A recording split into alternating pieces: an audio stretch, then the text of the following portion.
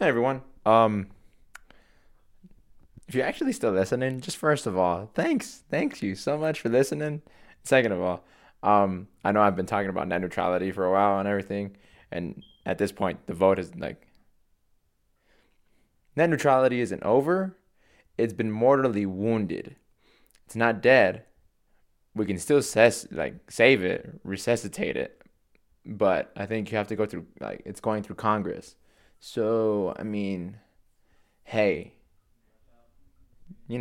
contact your representatives and stuff. Do it up. We can't lose this thing. It's too much fun. At least for me, anyways, at this point. So if you want, just a heads up, net neutrality is not dead. It's still alive, but it's bleeding like a lot. You gotta make sure it doesn't die. Now the next announcement. Have you listened to Felon Fall by my friend Ray? Have you? I mean, you should. Lando and Lasso had some moments on there. I know Lasso produced some beats, and then Lando has a verse on there. You should check it out. Yeah, could do it. It's on SoundCloud. It's here. Assuming you're listening to me on SoundCloud. If not, what up iTunes? What up Google Play? How you doing? Anyways, but yeah, listen to it when you can, if you want. If not, hey, here's Lando and Lasso. It's a cool conversation. You can't hear me too well, but I mean, you don't really need to hear me. It's the only time you'll hear me. Yeah. Enjoy. Hi, everybody. Welcome to another episode of Self Talking. Today I have Lasso and Lando Chill. Thank you guys for being here. Nah, man. Yeah. Thank you. Don't worry about it, dude. You can just speak. It'll pick you up. Thank you for welcoming your humble abode. Yeah, man. man. It's really, really, really comforting, actually. It's a really nice place you got here, bro. Appreciate it. Thank you. Mad respect. Me and my roommate like to keep it copacetic with the vibes here. You know what I'm saying? So Copacetic. Yeah. Bro, I don't even know what the fuck that means, to be honest with you. Mellow. Keep Mellow? it cool. You know what I'm saying? Keep it chill. Okay. Right. As Lando Chill would say. All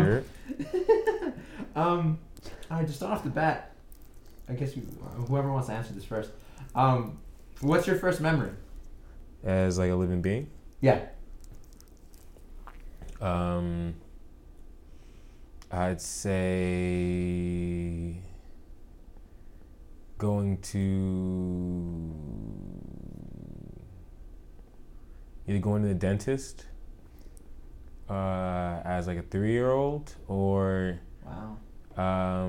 being a toddler and having Christmas with my family and talking to my sister in gibberish. Yeah, we had our own language when we were kids. That's awesome. Yeah. Nice. So those are earliest memories as a human. Nice. Yeah. And you 3?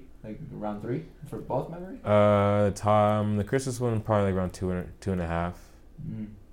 Yeah. Okay. 2.5. Okay. Wow. Man, that's early, dude. How about you, Lasso? That's a good question. Yeah, I got 2 I can think of. It took me a minute to dig back there. I remember my dad cutting my hair, Wow. and he would have a character and shit. Call himself the hair guy. What? And would put on a funny voice and shit and cut my hair. And I remember that. I have no idea what age that would be. Yeah. I remember my mom singing to me too. Wow. A bushel in a peck and a hug around your neck. Something like that. What is that? Some little nursery rhyme. Yeah, that's what it sounds like. Yeah, a little. I feel like I've heard it, but Yeah, it's a classic nursery rhyme. That's that's a Bible Belt Christian. My not my parents. They're far from the true religion. Yeah, they probably were around it, but Are they Catholics? No, my parents aren't religious. Oh no, were they around a lot of Catholics? Because there are hella churches. But my parents grew up in Detroit. Oh, in the D. Yeah. Oh shit. Okay. My Damn. my mom's from Delray, which is like right West Side City. West Side D? Boy, the Big Sean territory? Yeah, my grandparents owned like a grocery store there, and my mom grew up there. And yeah, it's crazy to go see it. It's gone now. That's another story, though. Damn. Where'd you grow up? I grew up in Grand Rapids. Grand Rapids. Now that's the Bible Belt. That's the buckle of GR. the Bible Belt. Wow. GR. Yeah, it's. I got nothing. I got nothing to say. My life.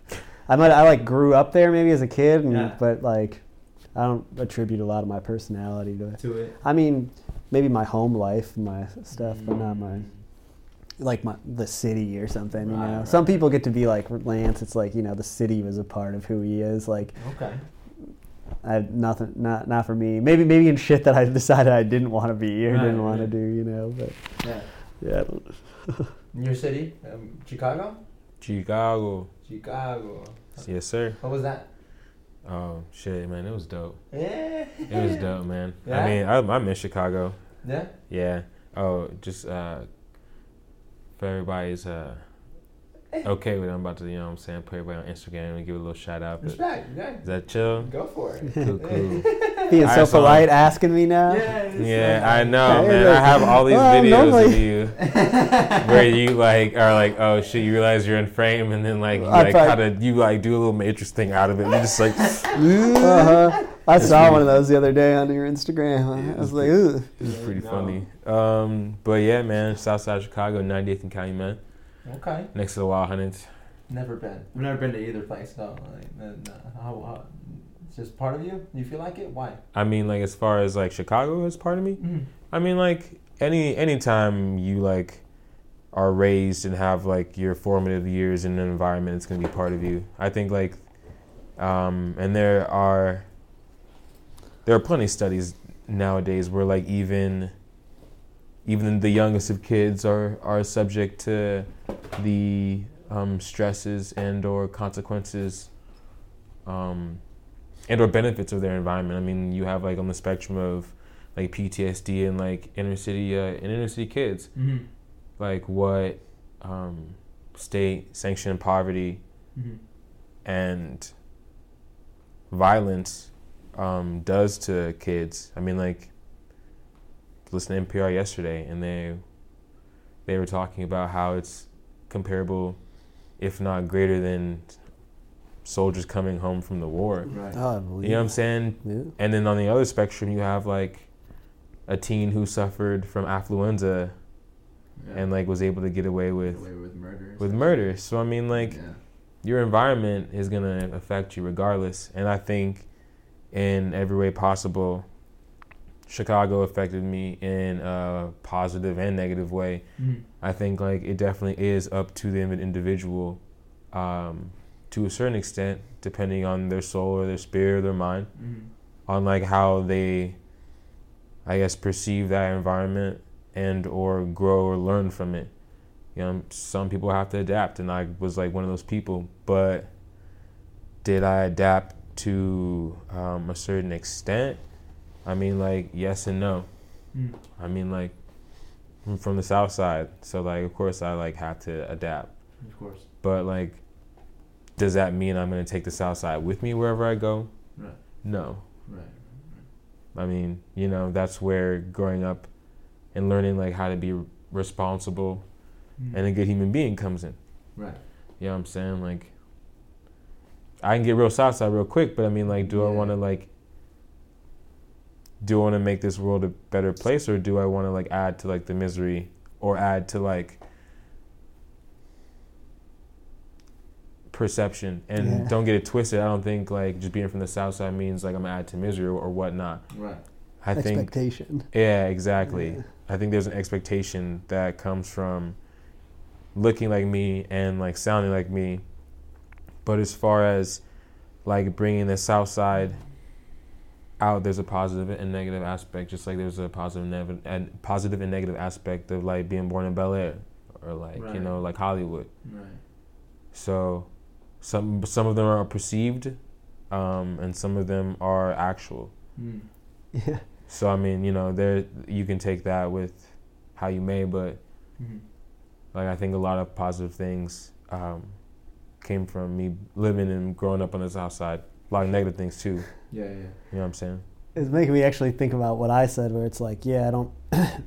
Maybe I didn't take like I don't I'm not like repping where I came from. It's not part of who I am, but it's part of who I am in terms of like, you know, I grew up in a place that's all white, crazy, privileged and stuff. But I mean, like any city, there's all types of people, and like I was lucky to be someone who like came out of that environment, and my parents taught me to like check my privilege, and they brought me to different places. And especially as a kid who started playing music and skateboarded, most of my friends weren't from the part of the town I was in. I got to meet people from all over the city, and probably, you know, the people I was resenting who were in my pocket of the city, who were just like rich white kids who were, just like Trump voters now. I was just thinking about this earlier. I'm like, man, there's so many people in my childhood who just like, when I see terrible shit on the news or on Twitter and stuff, you know,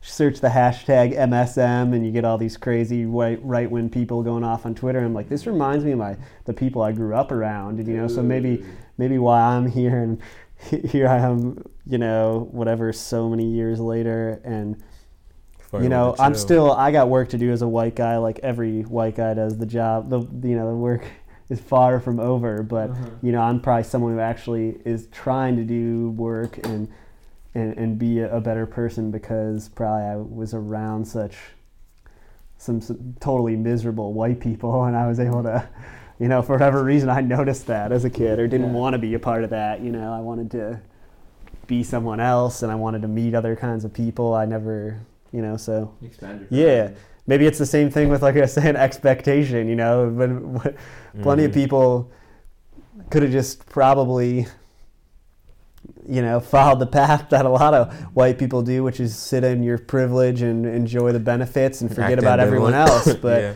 you know, it's whatever, for me personally, inspired me to try to do work outside of that and try to learn more about the world and connect with more people, you know, and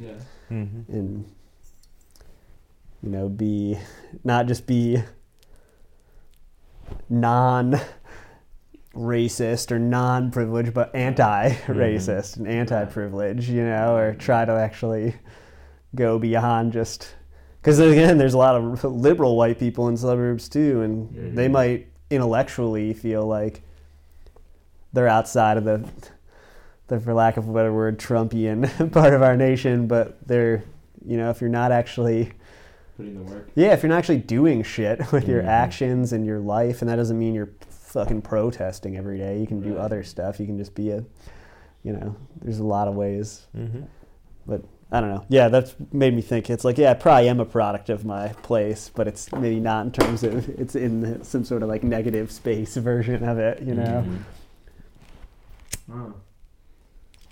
I would assume, I would agree with the statements. I would agree. How did you guys, because I'm assuming you guys met in Tucson, right? Yeah, funny, because Grand Rapids and Chicago are like 2.5 hours apart, 2 hours apart. Really? Yeah. That's hilarious. Funny, we're down here. Yeah. That's true. Wow. So like, how did you guys individually get to Tucson? My wife got a job teaching in Rio Rico. Okay. And we moved down, and we lived there for a little bit, and then, you know, it was cool, but decided to move to Tucson. Yeah. So it was just, you know, Arizona is like, I saw it just now, officially is the worst state in the country for pay for teachers and for treatment of teachers. And so it's crazy how many teachers are from Michigan are in Arizona, because their first job, it's really hard to get a job in Michigan, or at least it was 10 years ago. It's shifted a little bit too. So they moved down to Arizona to start their careers because it's so easy to get a teaching job. So that's what brought me here. Wow. Nice. Came here for school. School? Came here for the U of A. Went to started as a film major, and then went to journalism, and then ended as anthropology major. I had a minor, but what was the minor? Africana studies.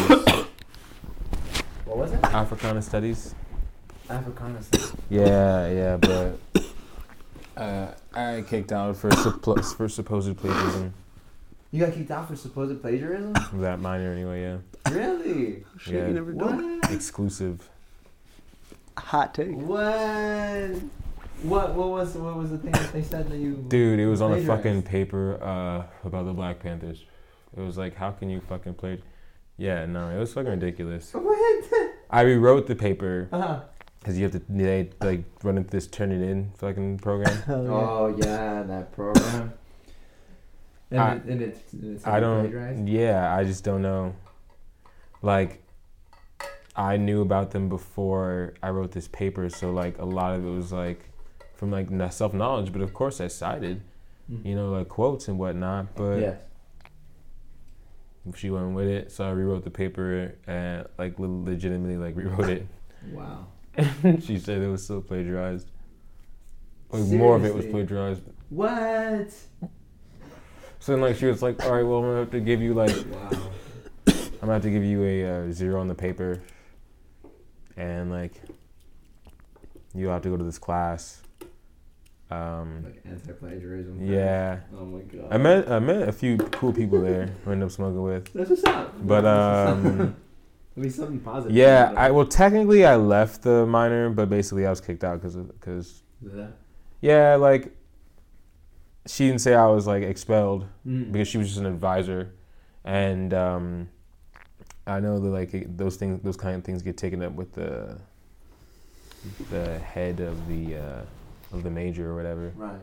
And then it was, I think, Duran at the time, some like French guy. Okay. I think he's still there, but damn.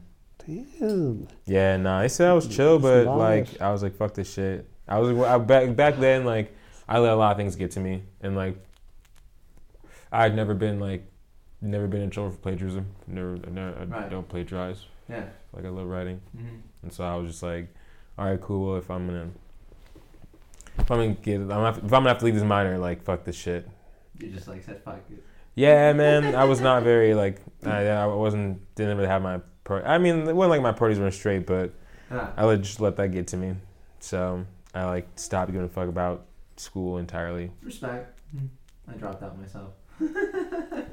But I miss it, man. I'd rather wish I'd finished.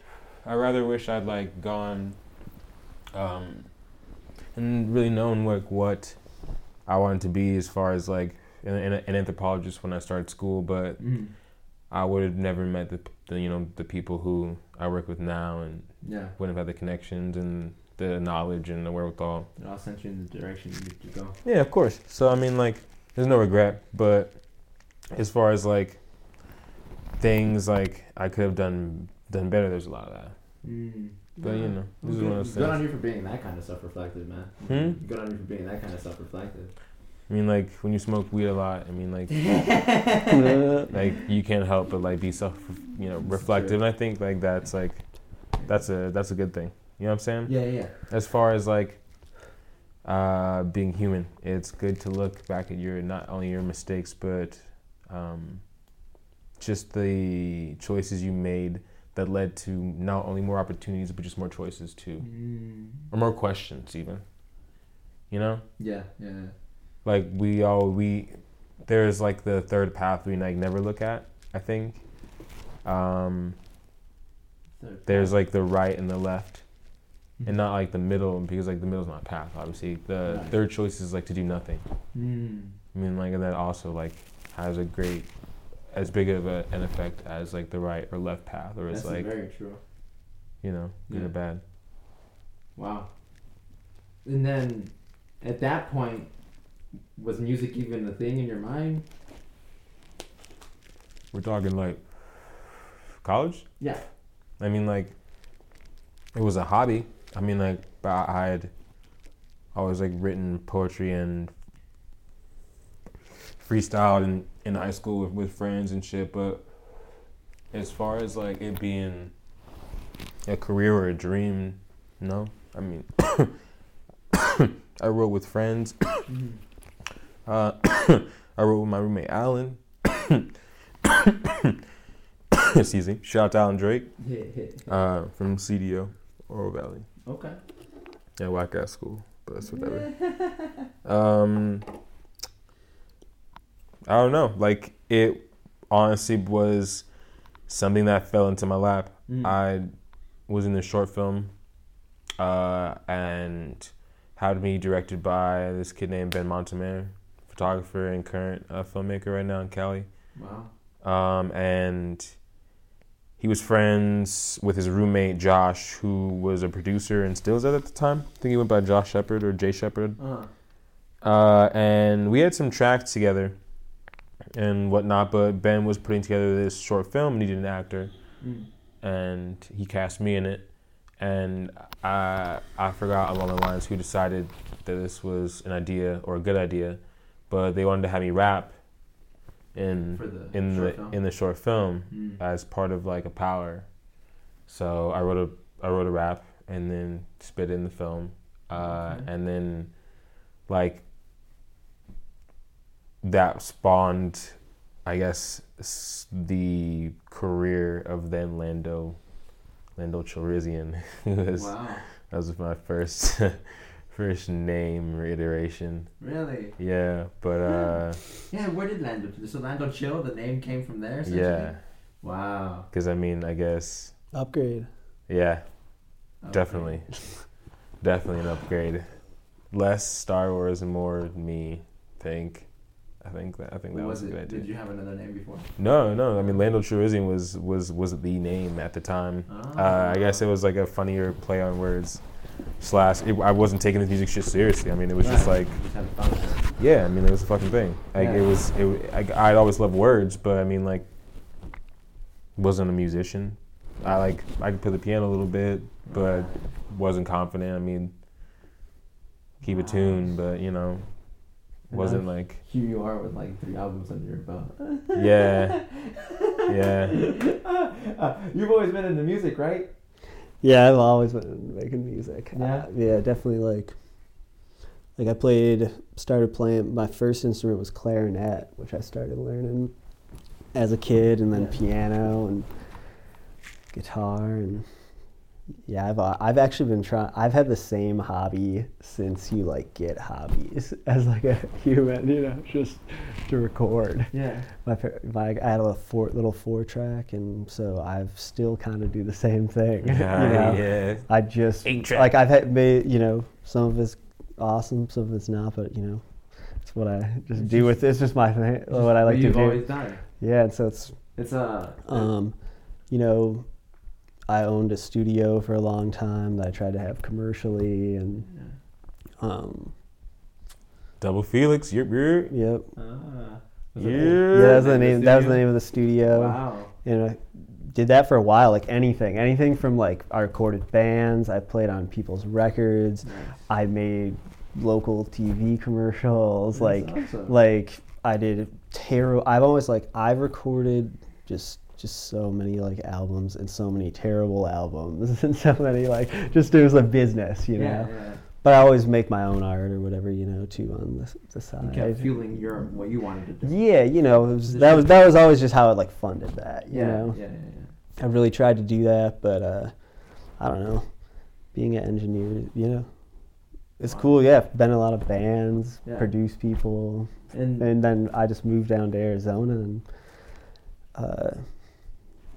I don't know, started meeting people. Just like that's what I've always done wherever I've, you know, lived. Just tried to get to know the area. Yeah. I mean, I haven't moved as much as just where I've, you know, I lived in Michigan and all around there and toured with some bands and stuff when I was younger. And just like, you know, when you meet music people, you connect or whatever. So yeah, I met him. I mean, I met pretty much all the producers in Tucson I still really love and stuff. Not that I don't love other ones I've met, but a lot of them just really right when I moved here, like within a couple days. Man. I just like I searched Tucson hip hop on Twitter and Pike came up, and I followed him, and while I was still driving out here, he messaged me. He was just like, "Hey man, do you live in Tucson?" Yeah, and I was like, oh, because I think I changed my city to Tucson, you know. But he introduced me to everybody right away. Dude. Just told me some shows to go to. Wow, that's awesome. It's cool. Twitter's amazing. Twitter's done the same thing for me, but for my own town. No doubt. That's truth. It's true, man. So because of Pike, you were able to connect into that world here. Yeah, straight up. So what was the moment when you guys met? How that happened? Is that one of my shows? Was that a show? I think it was that a show, right? Yeah, with Round One. Oh, shout out to Round One. Oh shit, was that La Cocina? La Cocina? Mm-hmm. Dude, that was a show I booked. Yeah, I met Ben. Pillage the Village. That was the first ever show I booked ever. First and only. Was it first and only show? Or I think so. It was the first of a series and the last. Yeah, because I never. Yeah, dude. We should. Man, I just need to start booking shows. Do part 2. I need to start booking shows. I need to start booking house shows. Damn, yeah, it was called Pillage the Village. Uh-huh. It was fucking Round One, Ben B, me, and who the fuck else was it? It's on my Facebook. Yeah. Damn, that's crazy. Flashback. Yeah, man. That was back when I was cool with people. I was cool with people, I like to say. I was cool with them. I guess I ain't cool with them no more. Alright, well, things change, right? Yeah. I think that's normal. A lot of things change. That's how it works, I think. Now, how was that show? Did you hear him perform and you're like, yo, that was great? Oh yeah, that was dope. I mean, like, for like rapping over like my shit on like rapping over like other people's beats. I don't know, what was I doing? Was I rapping? What was I doing back then? It was. Was it just me? Yeah, it was just me, right? It was you. It was Triceratop. Oh, wow. As your DJ. Damn. And then Round One and Ben B. Pretty much the whole lineup to me, because I was just like, weird beats are probably my favorite thing to listen to. Yeah. Just for enjoyment. So the first 2 dudes were great, and then I just Lance can sing. I've said this before, but I'm always like, I just love people who can rap and sing, or I want to love that, and you meet people who can do that, but it's just like Lance could do both of those things. For me, who is someone who is always making tracks and instrumentals or writing songs that need vocalists, or I'm just like, okay, this dude can do both of those, if he gets an effects pedal, then it's all good. We'll be able to start. Wow. So turning it up. Now, then, when was that? Like 2012, 2013? No. 2015. Yeah, 2015. Really? Yeah. Wow. So how long have you lived here? I've only lived in Tucson since 2015. Wow.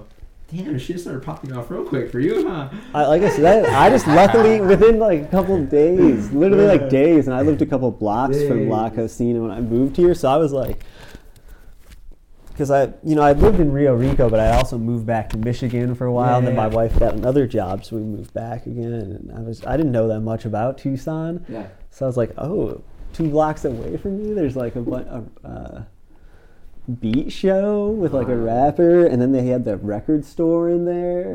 And it's like, this is wow. I just moved here, but that was a special night probably in retrospect. Great. You know what I mean? And I was like, Tucson, like I just get to walk to. That was your first day. Because it's so cold in like Michigan, not necessarily in the summer, but like outdoor shows are a rare thing or something. You go show up in Tucson, you're like, there's just like an outdoor rap. But that was your first show in Tucson?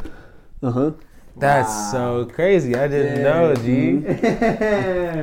Yeah. First show in Tucson was a show I threw, my first and only show. Wow. And then the next night, a couple nights later, I saw someone at the Scratch Shack and hung out with, Ceased and Round One then again as well. Back when the Scratch Shack was a thing, man. Yeah. Wow. Yeah, so, lucky. I just feel lucky. Yeah, that's just like all those guys right off the bat. And then did you guys like click right off the bat, or like did you just got like? I just sent him a Facebook message, and I'm like, I'm really good. Probably was like, I'm really good at producing like vocalists. Yeah. And I play a lot of instruments, and like recording. That's awesome. You just like capture, right? Like that's like when you like for me like your instrumentals mostly on like the boy who spoke to the wind, like. You make landscapes Like, you made soundscapes. Yeah. You don't make. I don't think for me they don't sound like beats. Yeah, no doubt. Yeah. And have you just been working on that since you were little, essentially?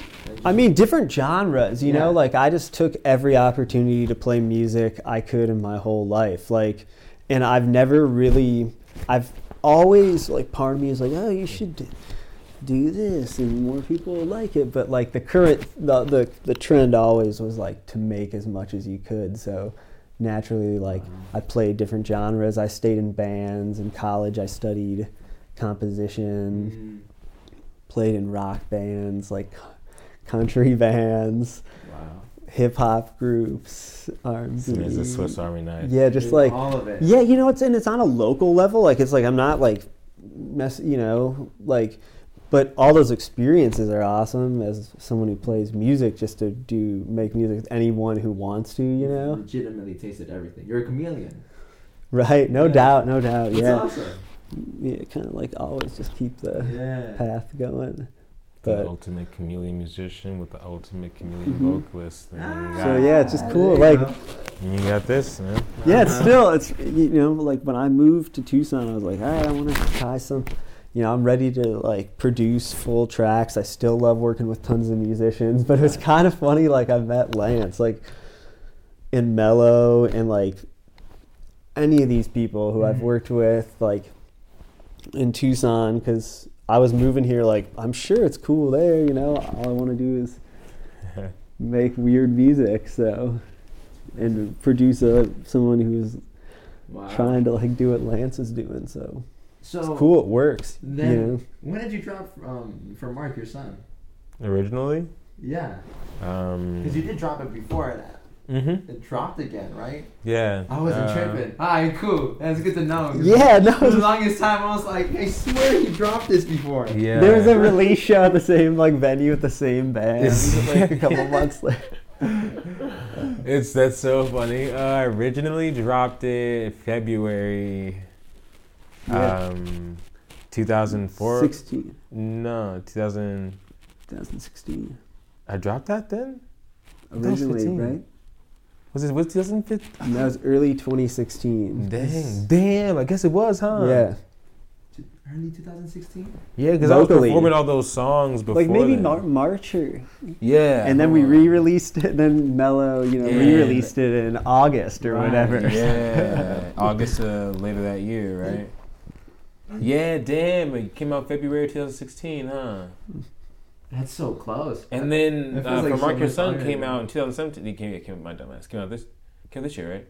Boys Supposed to Win. Boys Supposed to Win came out this year. 2017. Yeah, so that's pretty successive. Yeah, it is pretty successive, bro. I felt like that was a while back. That's more recent than I remember, to be honest with you. I know, honestly. Yeah, it feels like a while ago, bro. Yeah, damn. I'm like, I think I'm right. Gotta go back to my Instagram to like make sure this is like wait fact checked, because I do still have like all like the original posts and like all this shit dropped. I think. As you should. But it's kind of weird to think about, huh? Yeah, that's crazy. So, but I ain't tripping. You actually did drop it, and then it dropped later. Yeah, no, it dropped twice because it got picked up by the label. And amazing. It's crazy because like there's a song, a hidden song now that was on the first album that everyone has from the first drop. Then is different from the second time where it's released on Mellow Music. So like the first time I dropped it didn't have a corner on it. Oh really? Yeah, it had this song called Hell and Back. Hell and Back? Yeah. Really? Yeah. It's like a hidden Maybe it's some water. Hidden ass song. Mello wanted to put corner on there. Why the dropping in that song? Why did I drop that song? Yeah, like why did it change? Mello wanted corner on there. Oh really? And we had to that wasn't his favorite song, so I was like whatever. But really, in hindsight, I was just like, damn, probably should have kept that song on there. I liked it. It was a good song. In all honesty, I don't like that song. Hell and Back? No, Corner? The Corner. That's fine. Yeah. I mean, like I don't play it anymore for a reason. It's kind of like it had its time. You know what I'm saying? Yeah. It was definitely something that I needed at the time, and like definitely I think was important in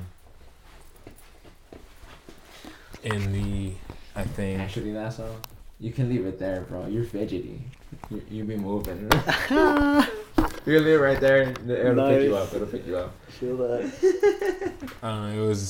It was important, but you know what I'm saying. Yeah.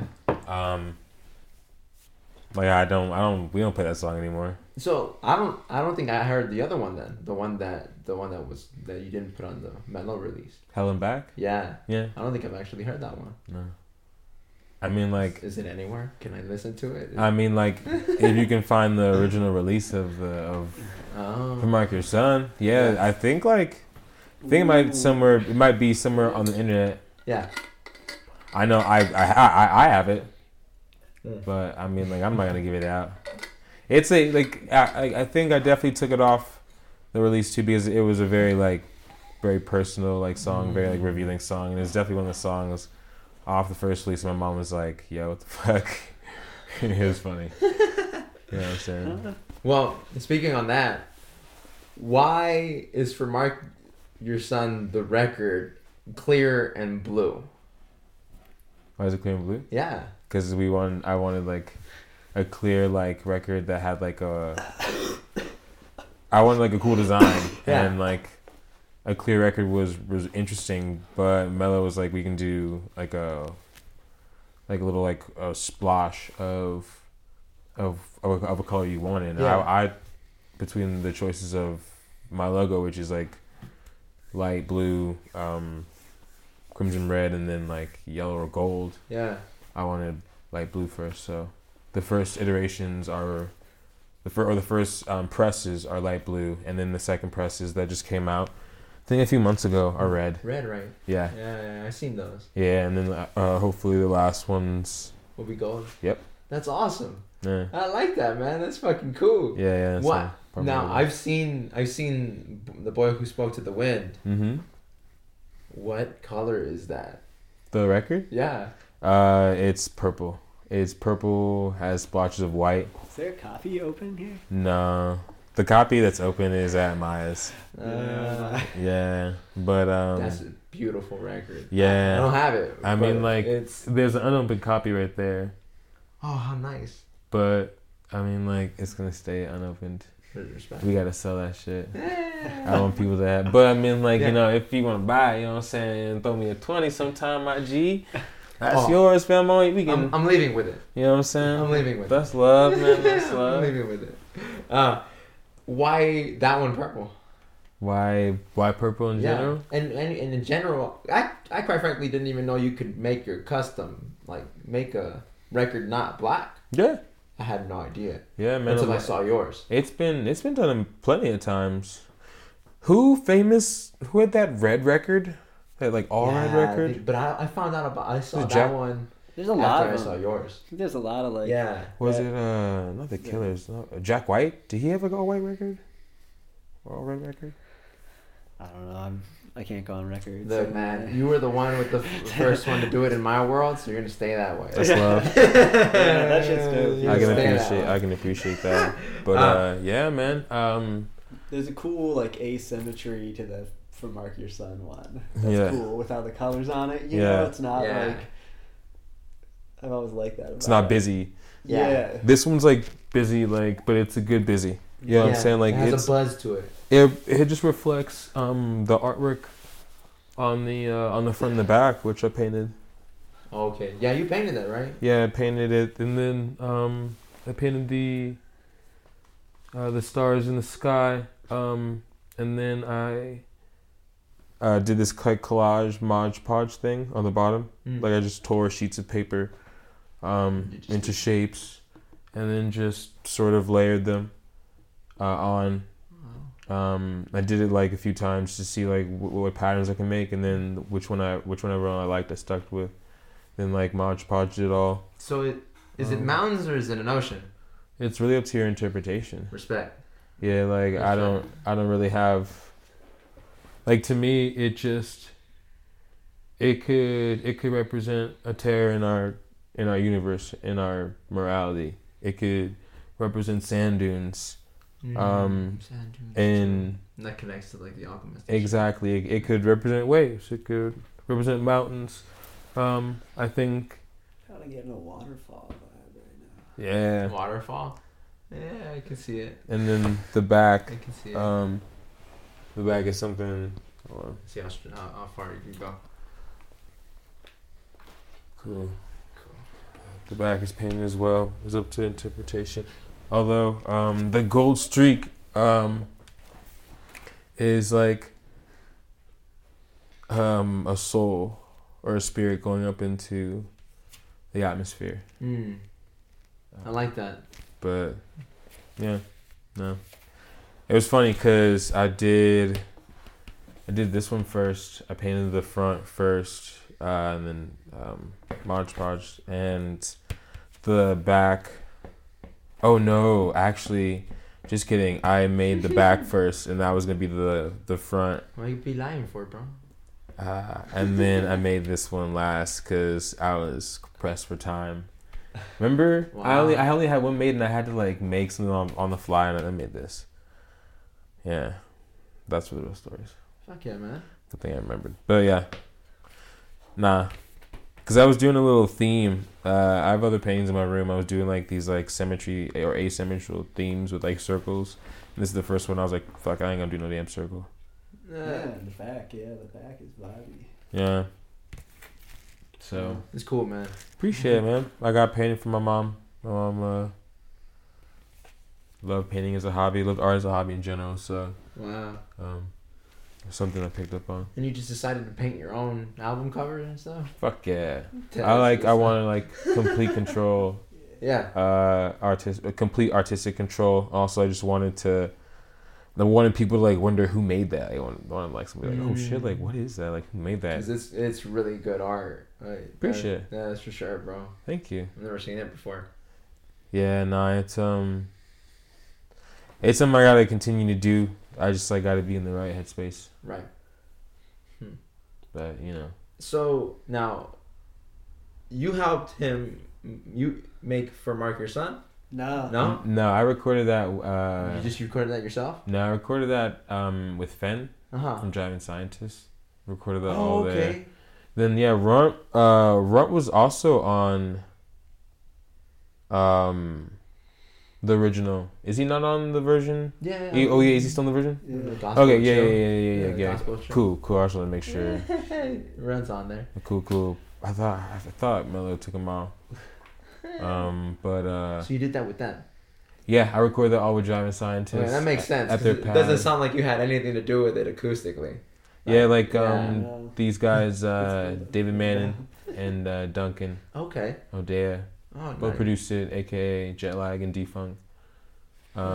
Yeah, I met them through Sheriff Jackson, aka Mike. Right. Wow. Yeah. So. Yeah, they produced all that. They were just sending me beats. They're like, hey, like these are cool, and I was recording over them and ended up creating the whole thing. Yeah, man, they kind of just fell into existence. So that's crazy. Yeah, I mean, you sound like it was an accident. I didn't mean for this to happen. Well, I mean, like, I was just really needed to get over the death of my father, and like it was time, and it was sort of like affecting me my everyday. Right. So wrote about it, created songs, and people liked them enough, and I was performing well enough, and so I decided to make it a thing. Yeah. Yeah. Did it work? I mean, so far so good. Yeah. So far so good. Nice. I think there's a lot of untapped potential within like the both of us. As far as me and Andy are concerned. So I just sky's the limit. You guys don't sound like anything I've ever heard before. That's dope. Yeah. That's the truth. I mean, lucky enough to be able to work with Andy or Lasso. Andy Lasso Andy. Just called him. Same feeling for me, but yeah. Nah, I mean, it's cool, man. It's cool. It's cool to like be able to like learn a lot and then be pushed to like do a lot. So Yeah. Yeah. I mean, and like, certainly with all the music that's to come, but still what we've done is it's just, you can kind of toss Lance, like, different sounds, and he, like, usually a couple days later, he hits me up, and he's, like, come up with some, you know, like, something to a couple of the things I sent him, you know, and it's always, because they're, like, such a feeling when you don't have words on them, you know? Right. But then once there's words, you know, it's just cool for me as a musician to see what he picks out, so I can make a lot of different things. And how does that feel to you when, like, because you make something and it already speaks to you, I'm assuming, and then how does it feel when you get it back from Lando and it's got words on it? How does that feel? Yeah. How would you word that? Like, does it change the song in any way? Does it almost, does he help the song say what it's already saying? Yeah. How does it feel to you? Like, yeah, I don't know. I've never really thought about it. Okay. Like, it feels right, cool enough that we keep finding it. You know what I mean? And that's not like a judgment of the value of it. It's like I'm just more about like trying stuff and like. Does it feel good? And if you're hearing it, it worked enough that we like are feeling it to put it out. You know what I mean? Like it felt good, and that's all it has to check, and you guys put it over to the side and then keep going with something else you can discover. Maybe it's more like a funnel over like certain months, at least what it's been for the last year. Okay. It's kind of like we're making all this stuff, and then it funnels into like, all right, there's a little batch of stuff. Sometimes it's the live show. Right. Yeah, like, it's definitely like writing the live show changed so much even than it was like 5 months ago. Oh, completely. Like from where we definitely. were at the release show to what we're kind of doing right now. It doesn't. If you don't have context for that though on a podcast, I'm trying to think. You know what I mean? It just kind of like shifted into being more whatever, you know. It just like kind of things coalesced. Became its own thing. Yeah, it became its own thing. Yeah. It's definitely like more. I think it's definitely more interesting. I think there's more freedom. I think there's live performances. Like definitely. I think like there's freedom in less options too. Because since my voice pedal broke, I've been like having to adapt, and like so is Andy, and so it's like sort of everybody, and it's created like a lot of just a better range and a better feel for at the shows, and it translates better at shows, and I think it's gonna continue to translate amazing on bigger stages, like the more we perform. I could see that, man. So I could see that. I'm just. Your guys' live shows or something else now. Yeah, we're fucking dope. Yeah. Gotta, like, that's the word for it. That's the word for it. People just gotta notice, you know, and like put us on bigger stages. But you know that's gonna take time and whatnot. But you know, I can. You guys are performing new songs up there, right? Like songs you guys haven't released yet. Yeah. Yeah, because I've heard that's weird, crazy to think about. I've heard some songs up there, and I'm just like, where? Like I don't. Where is it? Because they're good songs. Like, it's cool, great, man. Like, it's different. When would the listener be expecting something from you guys? If that's not too much of a question to answer. No. I think we're putting something out in January. Yeah? And more to come. Somewhere around there? January. Respect. It's gonna be what, maybe around your birthday? Maybe. Yeah. Okay. Shout out to fellow Aquarius. We rule the world. There you go. You guys sort of do. My father's one of you guys. Yeah. Yeah, he's a character. That's cool. He's a character. Yeah, I think we make interesting parents. Yeah. You guys are. I would say my dad's an interesting person. Himself, so. Definitely. I had a Leo for a mom, so you know. Oh, fun. Yeah, we're like apparently I just find out now Aquarius and Leos are like complete opposites. Yeah, they're opposites. It makes a lot of sense. I don't know mom. It's good. We are complete opposites, I guess. Yeah. Huh. It works out, bro. It's okay. It made you. Yeah. What are you? Yeah, what's your birthday? You're Taurus? Oh shit. Okay. That's probably why we get along. Because I get along with Q hella well. QQ. Yep. Shout out to Q. Yeah. That's cool. Yeah. Taurus. I guess it makes sense. What? End of April? May? Beginning of May. Beginning of May. Middle of May. May 13th. May 13th. Yeah. Another 13. What's up, bro? How you doing? Nice. November 13th. All right. Yeah. I'm the double of you guys on the 26th. So. Are you 26? Mm. You can leave. You don't have to show off like that, bro. I just had to. That's why I like 13, man. 13 is a good number. Yeah, it's a good. 13 is a fun number. Yeah. I always found it interesting. It's funny too, cause like for me, 13 is such an odd number for me because it's like I was born on the 13th. I started this journal. It's my 13th journal on this birthday when I turned 24, and then my dad is the 13th child of all his siblings. Man. Yeah. Whoa. Yeah, the 13 is a weird number for me. There you go. 3 times in a row. Did you ever play sports and that was your number? No, I never played sports. I never cared for sports. Never cared for sports. But if I were, 13 would probably be my number. That's so cool. yeah, 13 would probably be my number. That's all. Yeah, it's fun. So I'm a Scorpio compared to all you guys. I'm your opposite. Okay. Whatever that means to you. I'm not really tapped into astrology. Like It's okay. I feel bro. it though. Like It's a little vibe for it. It's entertaining. I find it entertaining. So. Yeah, no doubt. I think there's a lot of 26. wisdom there. Yeah, I think it's like our version of the Farmer's Almanac. A Farmer's Almanac. Yeah, that's what I think. What is the Farmer's Almanac? Just like a amalgamation of like every sort of like coming season and when to plant and okay. you know, like weather forecasts and like right. how things are supposed to look and how things look and how things, you know what I'm saying? Like, Okay, that I would agree. yeah, you I know, would the agree. almanac, it's just sort of like a roadmap Yeah. of like what the climate will be, or should be, Yeah. was.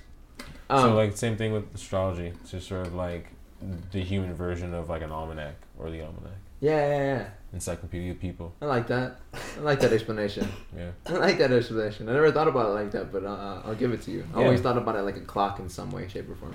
Yeah. I mean, definitely. Yeah. Definitely like a clock, very like rotational as far as like when things are in season or whatnot, but so is the Earth, so Yeah. it makes sense. Yeah, that's how I saw it. It's rotation. When you guys started to work together, was The Alchemist something you already had going? Like was it something that you encountered? Like, when did The Alchemist come into play as an influence? Because I mean, when we recorded in Madera Canyon the second time, after we recorded the live EP, we went up there with a group of folks, a group of producers, including Bemby. Shout out to Bemby. Well, bitch ass at Bemby. Bemby just texted me. D, Bemby just texted you right now? Bemby just texted me. That's fucking crazy. Shout out to Bemby. Yeah. That's fucking, hey, well, serendipity, Happened man. live. Yeah. Damn. And I just shouted him all the random tip. Looking to jam, man. Oh. Playing the drums. What'd he say? He was like, what we doing? What? What'd he say? He's looking to jam. Oh, word? Oh. His ass. Another- Yeah, I'm with that. And I say what's up. But yeah, we went up there for a second time. Yeah. Shout out to Madera Canyon. Kent Springs? Yeah. Dude, Yeah, one we more should time. go again. Yo, I was gonna say, me and Maya were thinking about going up there before my birthday, or there's a little time before my birthday. When we release the EP, actually, is one of the days it's free. Oh shit. So we can go up there and just be like, we out. You know what I'm saying? Just that'd chill. be great. Yeah. So yeah, if you wanna, place is cool. if you wanna, I mean, that'll probably be you with you and you're going up like just well, to be continued. yeah. Oh yeah, sorry, we was making plans for the podcast and shit. Yeah, you guys are recording it. I'm just like, It's cool. you're gonna say it if you want to say it. That's cool. But We gotta Yeah. go record there. yeah, at some point. we did record there too. But we went up there just to like record, brainstorm, inspo trip, staycation kind of thing. It's crazy because our director Malcolm, well, technically my director, because I've been working with him since like dawn of time as far as shit of doing music videos and shit. But Nice. shout out to Mile West. He came out there too and actually has footage of us making I think Yeah, we made Take It Slow. Take It Slow. That was really? one of the only ones that made it onto the album. Yeah, it's some like cool shit, but yeah. Some really cool shit. We did that live too. We recorded that live. Yeah. That Take It Slow. Yeah, Take You Here. Yeah. It's such a trippy track, but it's it is. It's all of us playing like. Wow. Other than the verses, like all the music and the weird vocals and shit, like that's Yeah. Wow, that's crazy. So, how many songs did you guys record up there? Maybe 5 or maybe like 5? We made a lot of beats and like ideas and samples. Yeah. Vibes. I probably made some other stuff that started up there. Yeah. But I think that's definitely where like I wrote the story, like my like accompaniment to like The Alchemist. Mm-hmm. Like the moment that I realized like what I was supposed to do as far as like being a musician and like taking it like to the next level, and not necessarily like taking it more seriously, but like really appreciating the craft and like what I was doing, not only for like myself but for like other people and the opportunity I had. Mm-hmm. Mm-hmm. I was just like I would go up on this mountain like which is kind of early in the morning. I like get up before everybody, and I would dip out and like roll like a little joint, and like hike up like these like giant like hills and like rocks up like next to Kent Springs Cabin, and like that's where I get phone service. Because I was dating Liza at the time, who was also on the album. Shout out to Liza. Who's actually speaking Portuguese. Oh wow! On the album. Oh, that's her. Yeah, that's her. Oh, okay. Yeah. I was wondering what language that was. First of all, I couldn't figure it out. Now that makes me ask a whole bunch of different questions. But keep going. Yeah, it was. I just wanted to chat, so like I would text her and then like also like go on Twitter and stuff. But I think it was the second to last day or the last day. Mm-hmm. We were only up there 3 days, right? 3 days. Yeah, 3 days. I think it was the last day. I went up there and like,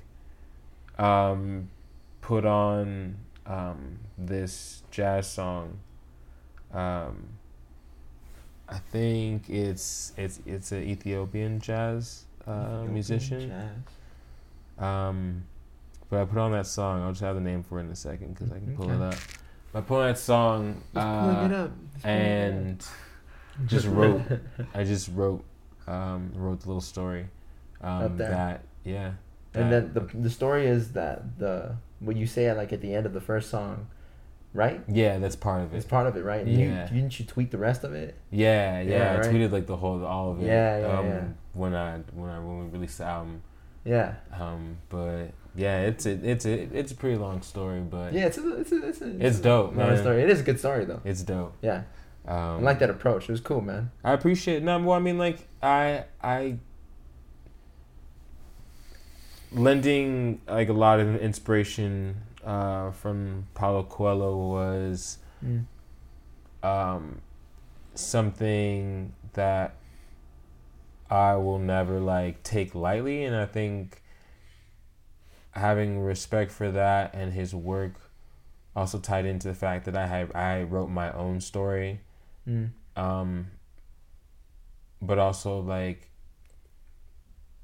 the album sort of wrote itself in a way that pays homage but doesn't bite or imitate at all. And I think having pieces of the story in the album was paramount, but also having a lack of it, having parts of it in Portuguese, so like you would like you wouldn't be privy to it unless you knew. You know, I think so. I'm guessing it's important that some of the song titles are in Portuguese. Yeah. Oh, okay. Yeah. Falar como vento. Yeah. O Alquimista.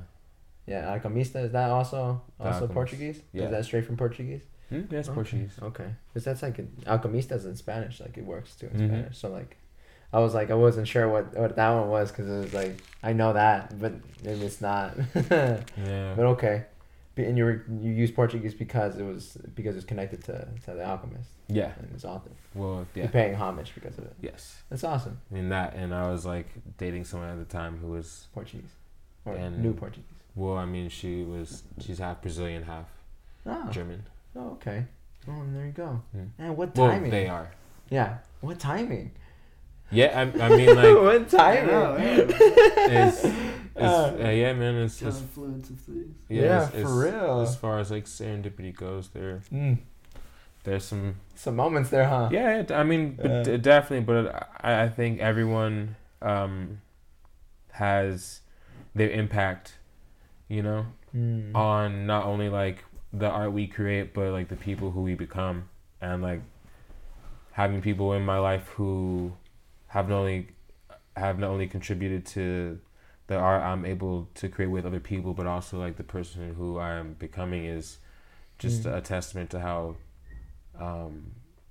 important that person was and how important we are to each other to influence us toward a greater good, right. Like a better place, you know. That's awesome. So I mean, that's a great way. I just think of it as one of the many relationships I created and maintain that make me who I am, but also continue to make this world a better place. Yeah. And in turn, just sort of spider web into other avenues. Yeah. Wow. You sound like a very present guy. Present? Yeah. I mean, yeah, I guess you... I don't know. I mean, like, I wasn't always this way. Like, I definitely, like, am still aloof and, like, have my moments of, like, ambivalence. Human. But yeah, of course, like, duality is a real thing. Yeah. But I think that's something I've learned. I guess not necessarily learned, but just had to open up inside. Is just like being aware. That was something like my mom like always like talked about, and it's something like she instilled in us at a young age, and I continue to be aware. But there was like a lack of like there's a lack of desire, because it's easier to be, you know, ignorant in some ways. I guess as I thought, and like as a young man, who had a lot of opportunities at the behest and or like persistence of my mom. Like I was extremely colorblind as like a kid, you know. I was very very different, like coming out here and like seeing quote unquote like real racism for the first time, you know, and understanding that like prejudice isn't just a white thing. Right. And, you know, it's just a lot of things we learn. So, you know, awareness is something that I think we all have to a certain extent, regardless of the environment or in part of the environment you grew up in. Right. And it's nature and nurture. Right. I mean, in a way of like you as your soul, understanding what that means and how that attributes to being a better person or your willful ignorance to as such. So I mean, awareness is key.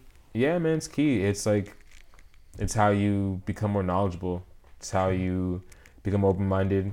It's how you really you have to pay attention. Yeah, I mean, you gotta pay attention. If you're not paying attention, then you're not paying attention. Did you read The Alchemist? Did you? Yeah. Yeah. Did you like that book? Yeah. Did it impact you the same way? Yeah, it's funny. I read it like in a week. It's kind of funny to admit it, but I didn't really read it till. I mean, maybe a little bit after the album came out. Really? Like, I don't know why. It's funny. Like, not that it's like it just kind of. When I got to it, though, I love that. I remember I was texting Lancelot. I was like, oh, that's funny, man. I finally read it. That's amazing. I just didn't even... That's who I am somewhat as a producer, you know, but it's like I I sit there and I listen to like Lance's words probably more than anyone ever has, or well, maybe some of your fans. Yeah, your fans will beat me out, man. I hope that. But it's still like you listen to music a lot as an engineer, and like I really like. It wasn't necessary for me to do it. That's not to say like the timing had nothing to do with the album. It's just kind of like when I got to reading the book, I read it, but while we were making it, like the concept is his, I guess is what I'm saying. Right. You know what I mean? Like when I'm producing, I'm not that like I wouldn't be working with him if I wasn't interested in the concepts. Right, but of course. To me, I still you're a fan of his ideas. Yeah, I'm a fan of his ideas. And I'm just writing I'm writing with the music that I hear, less so like if he has that's just the nature of like I feel like there's a connection between like literature, obviously, in writing lyrics, and for me, like as someone who's producing, like I'll think more about colors or like paintings or something like that. Like music feels more like that to me, of like a setting, you know, and the words are kind of like the characters and the ideas or something. Nice. So maybe for me it wasn't, I love that book though. I really do. It's sitting on my wife has been reading it like recently. It's like, it's a great book. Yeah, it's a cool like, like fable, but like more like psychedelic, and like has this cool combination of things where like it reads so fast, it does. Like I don't want to compare it to like, because it's so obvious, like the Bible or something, but it has this language that's written really like, the Bible's really antiquated and boring, but there's a part of The Alchemist to me that had this, I think it's just its use of person. It's always like the boy or something like that. It had this cool... It's very archetypical. Yeah, but it was very this cool, tripped out, unique, like... take on that I loved it. Read The Alchemist, guys. That's what we're trying to say. And the message, most of all, like as much as I like the like literature of it, like the message is what sticks with you. It really is just, if you just like took a highlighter and highlighted cool things and you ran upon them and put on a page, you'd have like shit you'd want to read every morning, and you'd be like, damn, I'm gonna go kill it right now. That's an effect I really liked of it, and that I thought Lance brought into the album. That like I just said that in maybe a really corny way, but it's like has this thing to do with like self-love and self-actualization, and realizing stuff through like work, determination, inspiration, and that's just kind of like through experience. It's such a cool, like, it's a positive read, you know what I mean? Yeah. Like it's very not positive. You're not gonna read it and be like, man, I feel like shit right now. It's a fucking bummer. Like not at all. Yeah, it's a really great like. It's awesome. Yeah. Yeah, no, that legitimately though, I read an interview that somebody interviewed you, and they were asking about your second album, and then you mentioned that it had something to do with The Alchemist. Oh yeah. And that sort of like kept me around, like kept my attention, bro. Because I read it maybe 2015. Okay. Yeah. So, yeah, that was when I read it. Was that? Yeah, that was when I read it. Because I read it actually. I was still at the Chinese food shop I used to work at. That was 2014. Yeah, I read it in 2014. Right after some shit happened in my life. So. So it came to save you. Yeah, I mean, like, I definitely think it did in a way. Not necessarily save me, because I'd say like when anyone like self-actualizes their true potential and realizes that they are their own gods and they are the masters of their own fate, that it is a personal choice, not necessarily someone else's doing, but being able to receive the tools by which you're able to self-actualize your potential and your purpose. Yeah. In however much time you have in this existence, I think is really what lends true credence to the power of what you're inspired by, and the creation of art and the spread of who you were inspired by, or what you were inspired by, is due credit, and I think extremely paramount to whomever is creating or sharing the art they were inspired to make. You know, I mean, like that's why I say in interviews, and that's why I always like talk about at shows like what I learned from that book, and I say it every show because I feel like everybody needs to hear that. You're right. In some like weird way. And I mean, I think I used to like think of it as like a pride thing, as far as like they need to hear what I have to say, but I began to realize after like really unpacking like some things about myself, it's not a pride thing. It's part of my purpose on this earth, and it's like to be able to inspire. Yeah. And like whether that's through music or through art or through film or through words or whatever, poetry. I mean, that's just like what I'm supposed to be here to do, and as long as I draw breath, like I'm gonna do it. So, I had a thought where, like, in a way, you're sort of like an alarm clock. Yeah. Waking us up. Yeah. I mean, when you try and say like, we have the power to do what we want. Yeah. Yeah. When you ever announce it in shows and shit and everything. Yeah. I mean, like it's interesting, like, to think of myself as an alarm clock, because I guess, you know, in a way, like, I wonder, like, who's gonna be the one to like hit the snooze button. I think everybody is, man. I mean, like, I think everybody's doing that right now. I mean, yeah. I mean, like that's real, but I mean, like in a way that's just like, you know. You're the collective alarm clock. The collective is hitting snooze. It won't be that. Man, yeah, that's real. It's just a metaphor my brain threw up. This is great, man. It's cool. I like that because it reminds me of something that I thought of before I even got to The Alchemist. The Alchemist almost just reaffirmed what I like thought of. And you know what paranoia is, right? Mm-hmm. Yeah. Do you know the opposite? There's the opposite of paranoia. Pronoia. Pronoia. Yeah. And pronoia is when you're convinced that there's a conspiracy for your success. It's almost, in a way, it's very empowering because it allows you to give it a shot. You know what I'm saying? Pronoia. Like there is a conspiracy. In a sort of sense.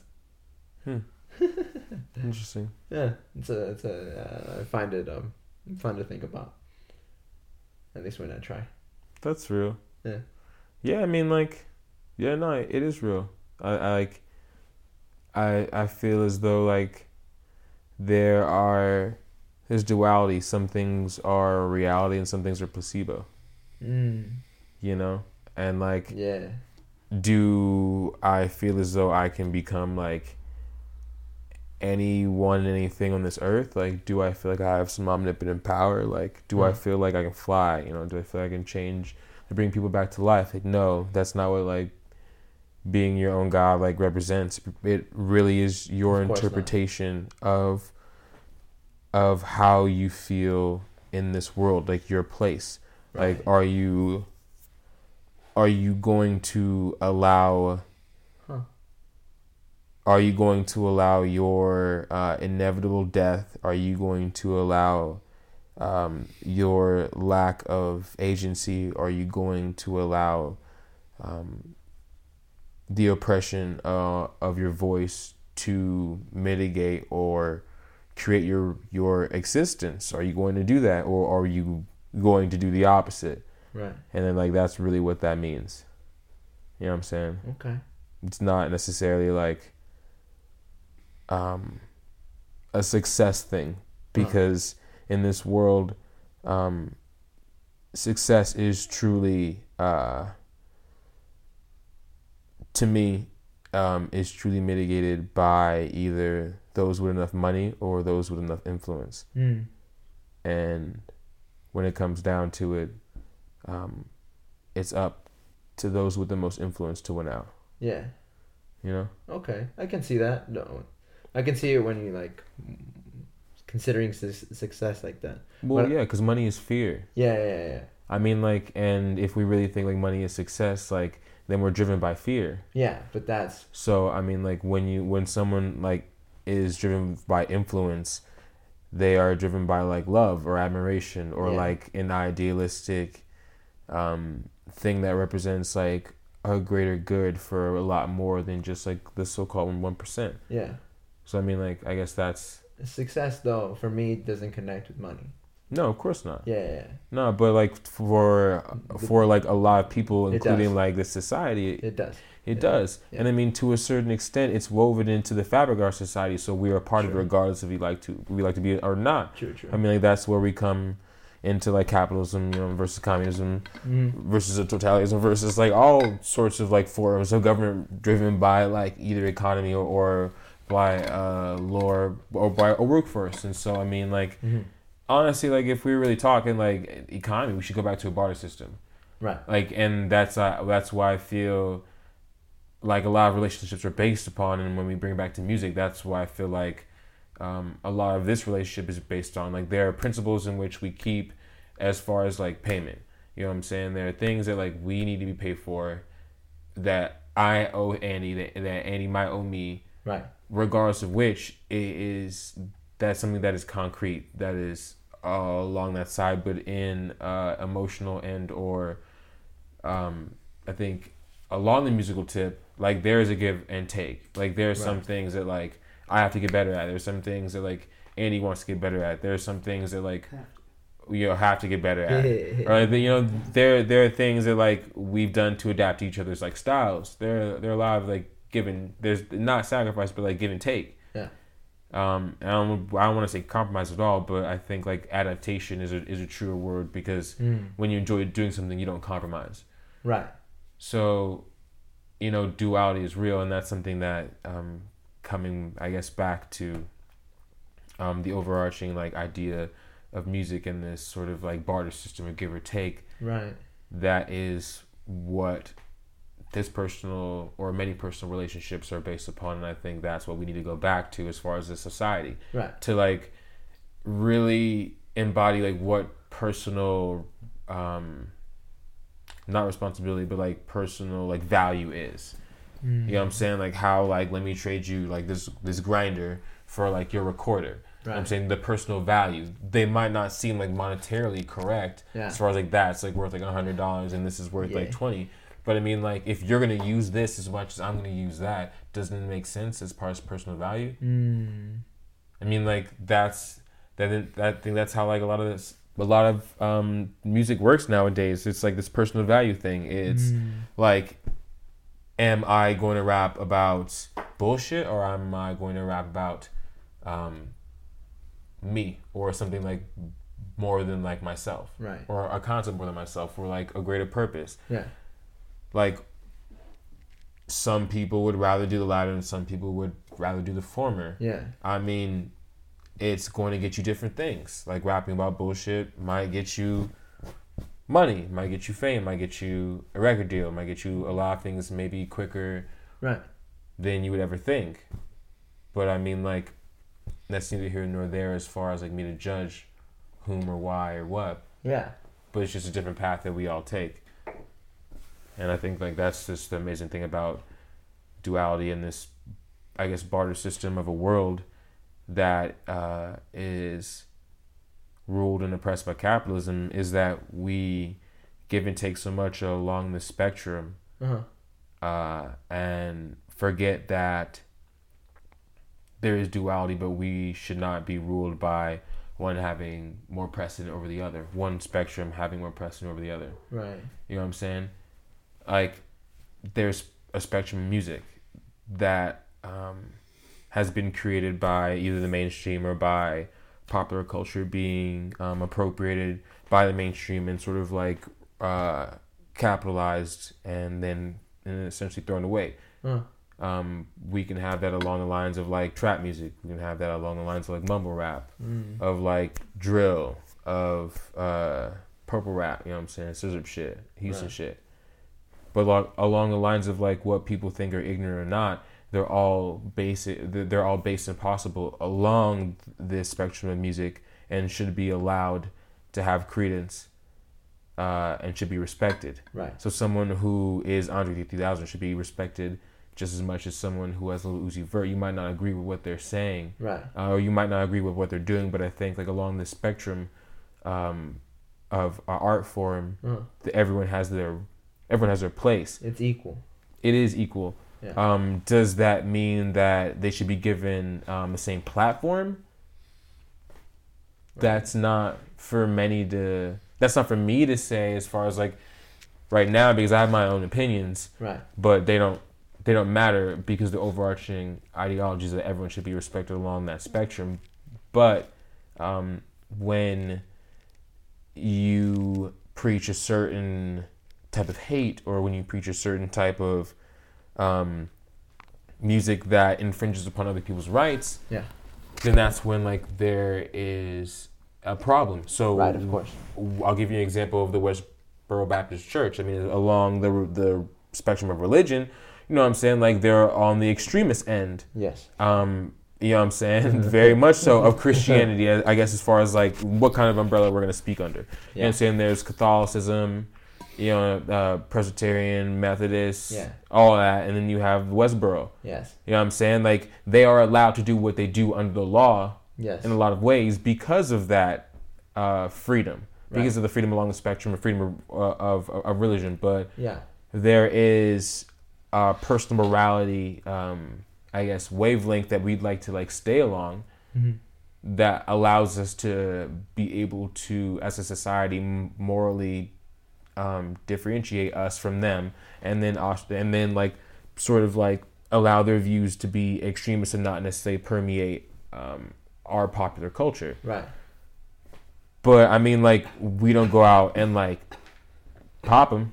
You know what I'm saying? We don't go out and like eradicate their views. Why? Like, same as like we shouldn't go out and like eradicate like the Lil Uzi Verts and Post Malones and people.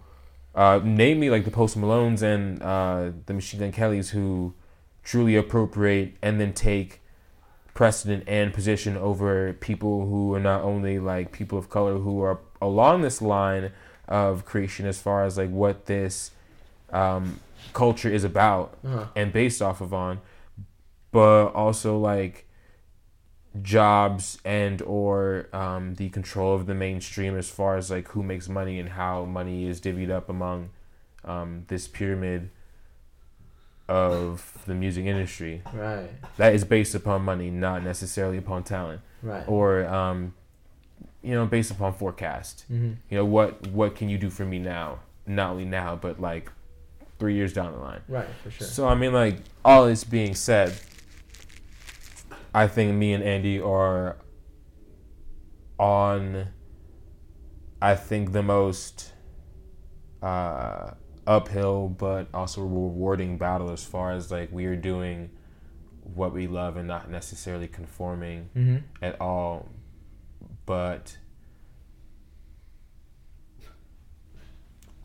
I don't know. I think it's like,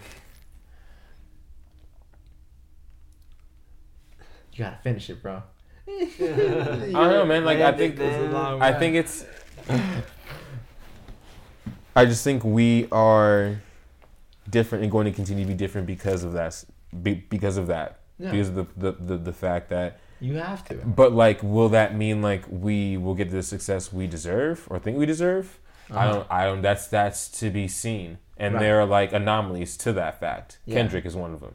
Right. I mean, like, are we going to get to a fraction of that? I mean, like, it's really up to like the tastemakers. But I think the only things we can do as musicians are create good music and make this world a better place through our art. For sure.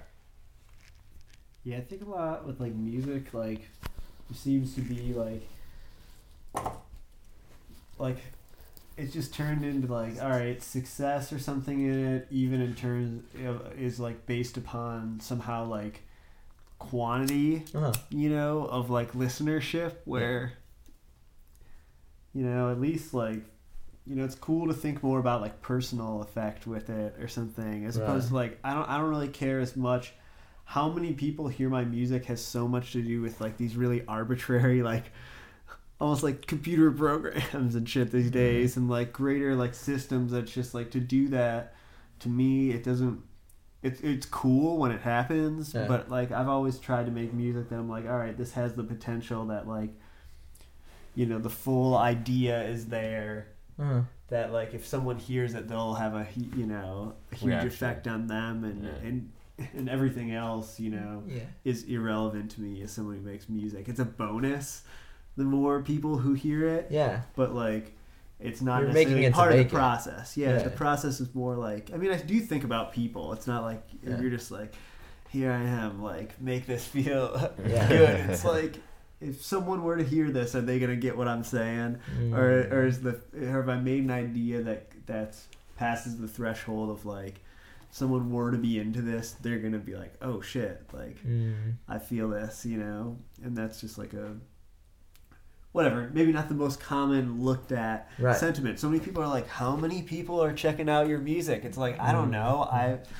Even when you have a number, like, what is it? It's so funny, you know, like listeners, we were looking at our like the back end of Spotify, and you're just like, this is such a fucking wash, you know? Yeah. It's cool. It's just numbers. And it's awesome, but like, there's no way to measure it other than shows or like meeting people or like social media is such a, obviously, like, when I was like first making records, when I was trying to put out tons of records when I was like 16 and stuff, you know, it was like there wasn't any social media.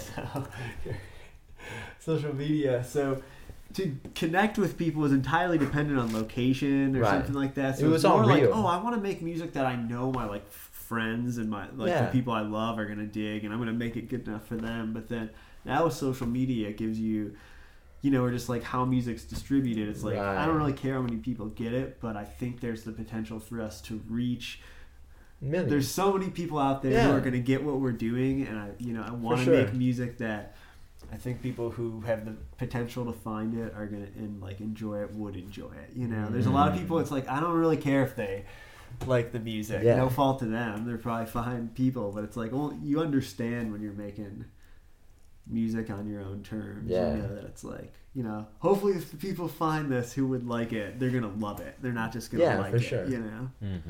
Or they're gonna be like, well, this is, that's how it should be. No, it should be more of an accident than like you made it to made it, like you made the music for itself. Is that how it works? Is that how it feels for you? Both? At least realize it to the best that you can at that moment.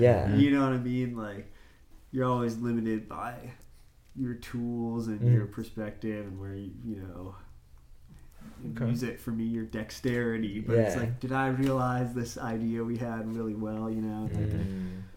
That's one thing, just looking at the record now that it's out, I'm like, you know, as the person who make it, did I love everything I had happen? It's like, no, you're always fucking critical of yourself. We were talking about this before we turned it on. Yes. But there are just more moments than I've ever had on the record I made where I'm just like, whoa, that's the fully realized version of that idea.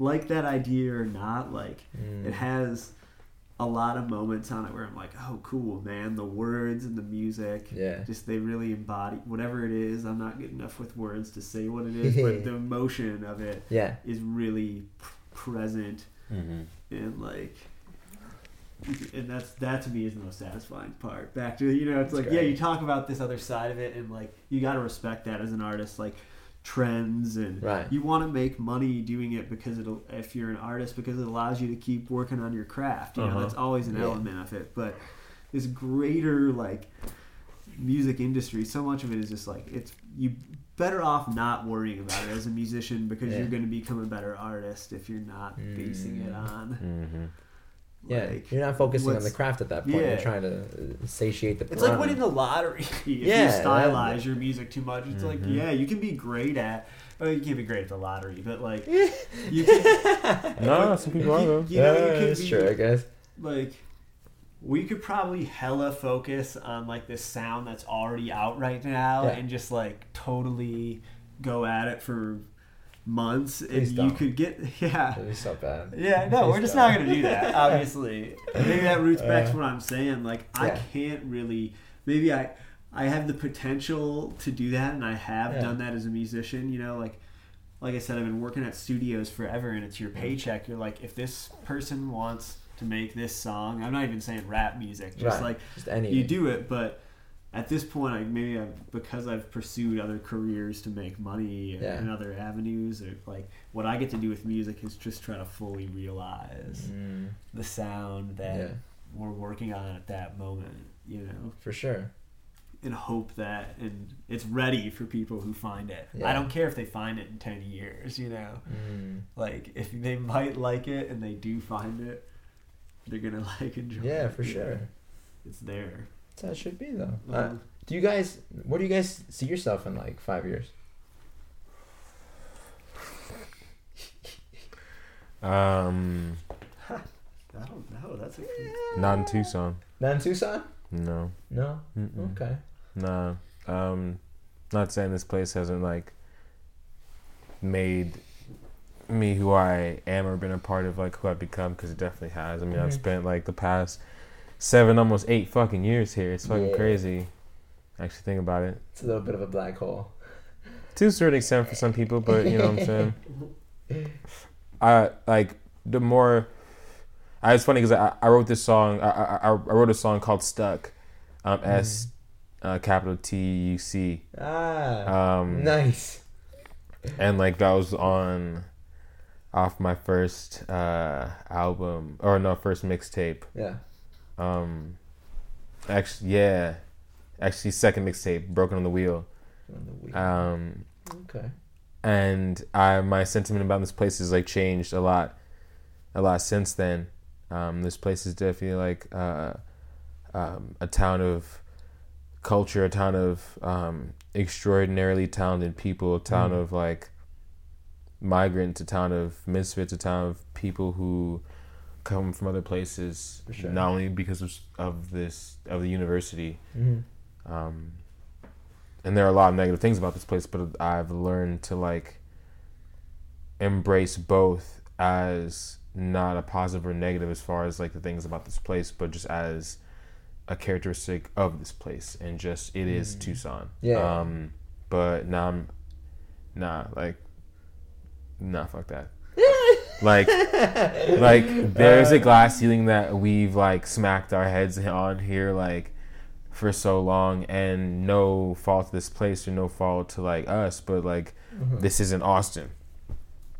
Like this isn't Seattle. This isn't like a mid-market to like top market where like someone will be like, oh shit, they're good, let's give them like a bigger stage. Oh shit, they're like it's just not like that here. And so like 5 years down the line, like I expect like me and Andy to maybe like hopefully still making music, maybe like one project a year or something like that. Like probably in like either in different cities, but like hanging out like every few months, like in a city to make music somewhere and chill out. Probably like, I mean, either in LA or New York or Chicago, somewhere cool like that. But we have our respective home cities. Yeah, music, like ideally, you know, it's not like. Hopefully we'll have a Grammy. Something has to do with the moment. What? Hopefully we'll have a Grammy under our belt by then. 5 years. Like seriously, like honestly, on some real bullshit. Like, not some real bullshit.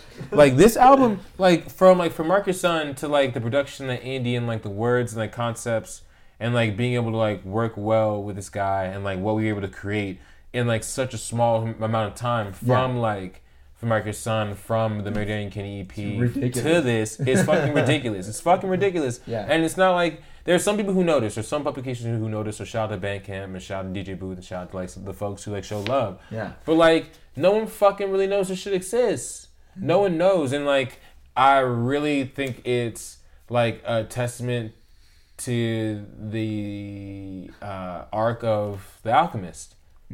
And like this is not, I think we've come to like to not an agreement necessarily with us per se, but maybe with ourselves that like this art is going to live on and will be recognized like 2, 3, 5, 10 years down the line as like a classic, but like it's just not gonna get the shine right now, and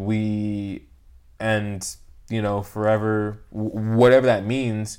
It's not stopping us from creating new, better, and more interesting music, but we will all, I think, just from my perspective, I'm always going to love this. Yeah. And always going to, like, Like this is great. It's like a like I was thinking about this earlier, like just like it's, you know, when your craft is music or your art is music, like, you know, it's an intersection of like a, you know, those two things at times, but it's like making an album is like making a film or like a full length movie, and like it's not like, I always tell Lance, you know, I'm just like, you know, like albums come at the pace of life, not the pace of what you like, hard work or something. It's like hard work gets you there, but like the time part of it, you know, it's just like you have to live it, and like it took a lot of time, you know. It's just like one of those things that happened. Like I feel like what we're doing right now is trying to make really great like short films. Like, no, for thinking about that more, where it's just like, okay, stylizing our craft and trying different things, you know. I think that's like what our upcoming releases, hopefully over the next chunk, is like, you know, maybe we'll make another album right away, but it's like you can't really plan that if you're doing it. It's really just like, oh, we lived that. Like when I think back to it, it was just like that happened. Yeah, that happened out of just like, because it did, you know. It possessed you guys and it used you to summon it. No doubt. Like it was definitely an obsession for the time it was there. You know, we would do like we work every day. Like I lived like I'm like 5 minutes away from Lasso at that point, so like I'd like come over basically almost every day. And we wanted to make an album. Like that was the plan. It's like we're making an album, and the concept of it's like, or the style of album where it's not like a collection of songs. It's like this full like arc thing. You know, the intention was there from the start.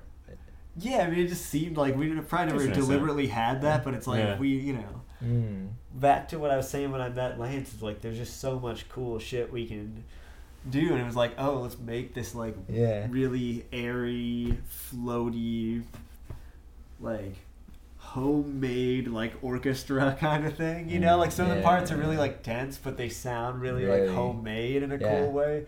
And so that was, but then it's like, okay, when you hear what we're releasing next, it's like, and it's like a genre-based thing, not in terms of like we picked a genre, but it's more like, it's like, oh, that's this other thing, you know, and like, you guys are, and it's kind of cool to be able to like, that's what I'm excited about right now. It's like if we make another album, that's kind of up to Lance as like a lyricist, like. I mean, if I were to make the equivalent of that, it'd probably have to be instrumental, and that's something that's coming. I'm trying to do in the next year of my life. It's like there might be vocals in it, but like probably my most fully realized piece would have to be an hour of instrumental music. But when you're a lyricist, you know, it's going to be an hour of, you know, lyric based. Like you have to have that. So in the meantime, we're just like, well, we better work all the time, and you try things to just build your. You guys are just working still, huh? Yeah, just gotta learn how. I just need to learn an instrument. What? Same thing. I just need to get vocal lessons on an instrument. We talk. Lately that's been my.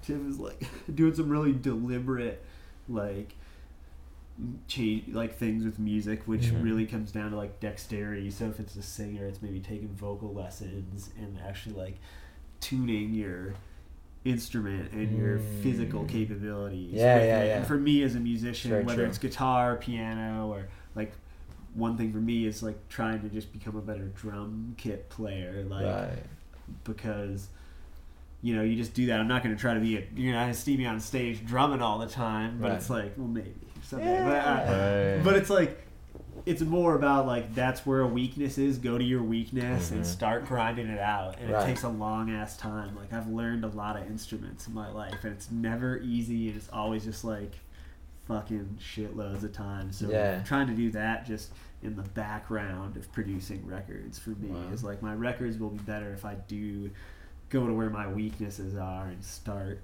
working on them every day just by myself. And it might not mean I'm releasing as much music or you're finishing as much stuff, but that stuff just comes once you get at the pace of life. Like I'm gonna make good beats, I'm not worried about that, and good pieces of music, but what I can do every day, you know, is like, that's back to The Alchemist. That's something that inspired me about that too. It's just like, you know, that's a shorter time span, but it was really about just kind of like seeking what you want despite whatever like the the difficult parts are. So as a musician, it's just like the hardest thing is to sit down and practice and really work on music. Music's fucking hard, you know? It's hard to fucking make music. It's fun. Yeah.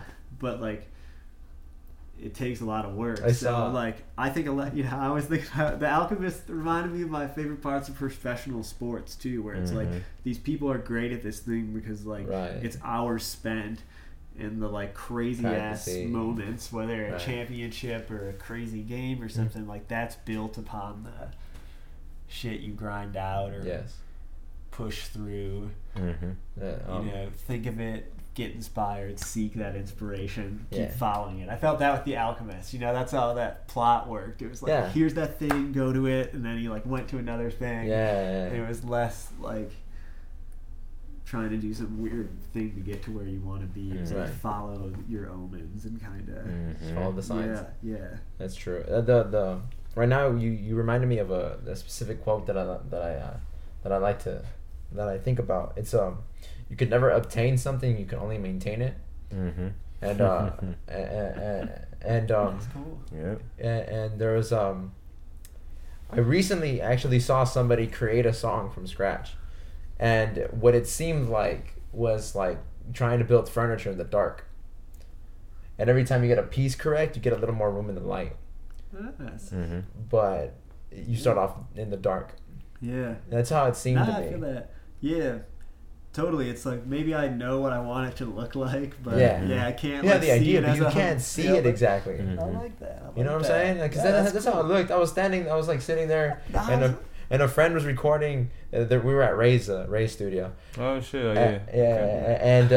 And Ray was helping my friend do this thing, and I was just looking at them, and I was like, "You guys have no idea what's happening, but you're moving forward in whatever direction it was," and it just seems funny to me. Like that's how a song's created. At least that kind of song was created.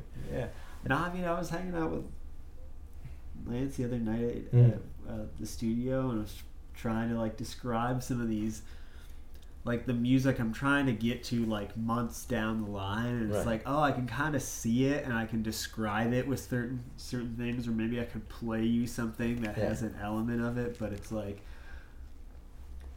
getting there, you know.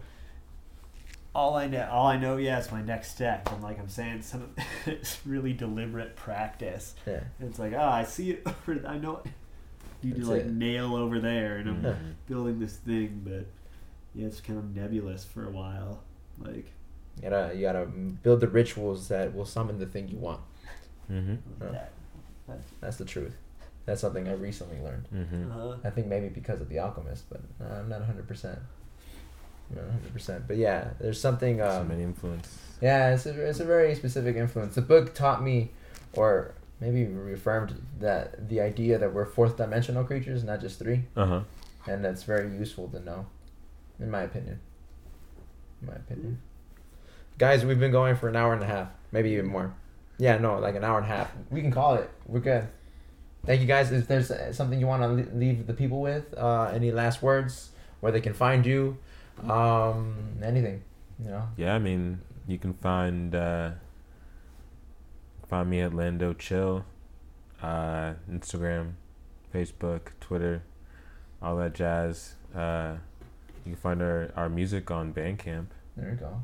And Spotify, iTunes.